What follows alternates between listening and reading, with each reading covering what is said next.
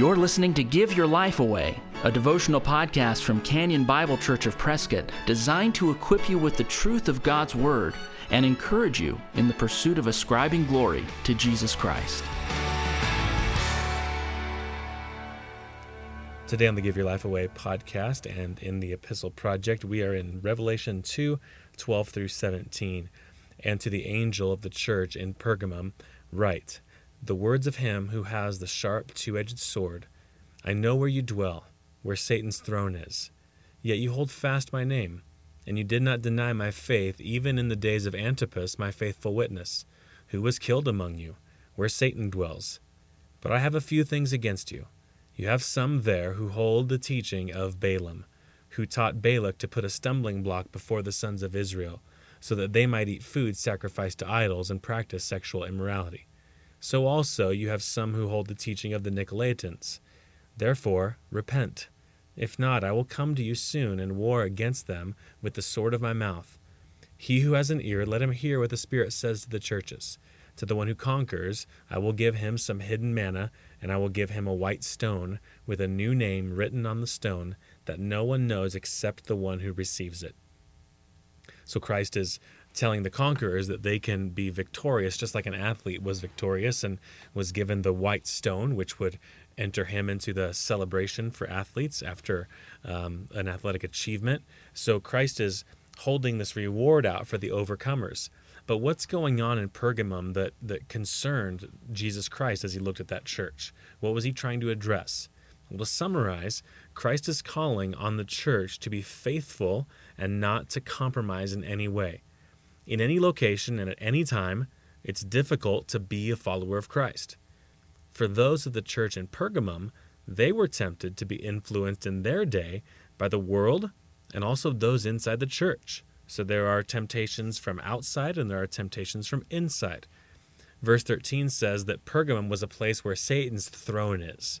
Now what that means is Pergamum was a seat of false religions. There was idol worship all over the place in this city.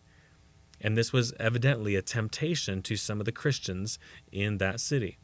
Additionally, Christ tells the church that some inside of the church hold to the teaching of the Nicolaitans, or hold to the teaching of Balaam, both who have put a stumbling block onto the people of God in the past, or in front of the people of God in the past. They have both led the people of God astray. Balaam back in Numbers chapter 22, and the Nicolaitans most recently here in the first century. Now, most people think that the Nicolaitans led believers into sexual sin.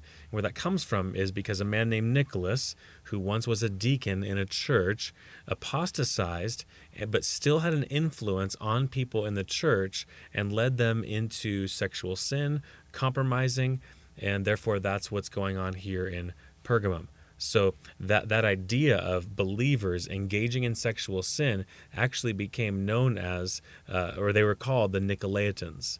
So this is what it's going on in Pergamum. These church members in Pergamum are being threatened by the Nicolaitans, the ones who say, okay, you've got faith in Christ, wonderful, great, you can do what you want sexually. Well, this isn't true. And so Christ is writing to this church saying, don't be swayed by these false teachers. So when Christ brings a message to Pergamum, it's this: don't follow the world in their idolatry, and don't leave any room for sexual sin to go on in the church.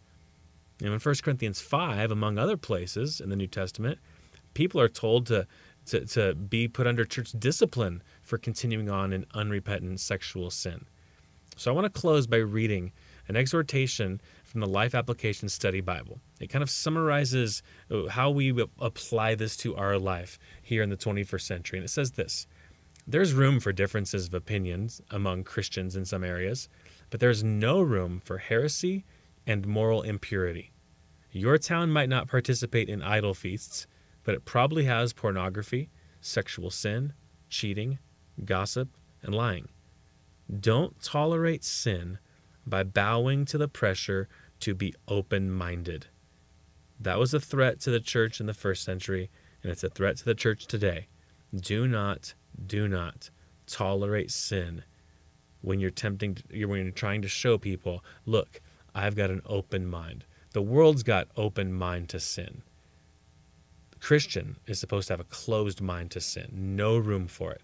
So this is the call to the church in the first century, in Pergamum, and also today. If you've been encouraged by the Give Your Life Away podcast, please share it with a friend. And if you'd like to get in touch with us, you'll find us online at canyonprescott.org. Thanks for listening.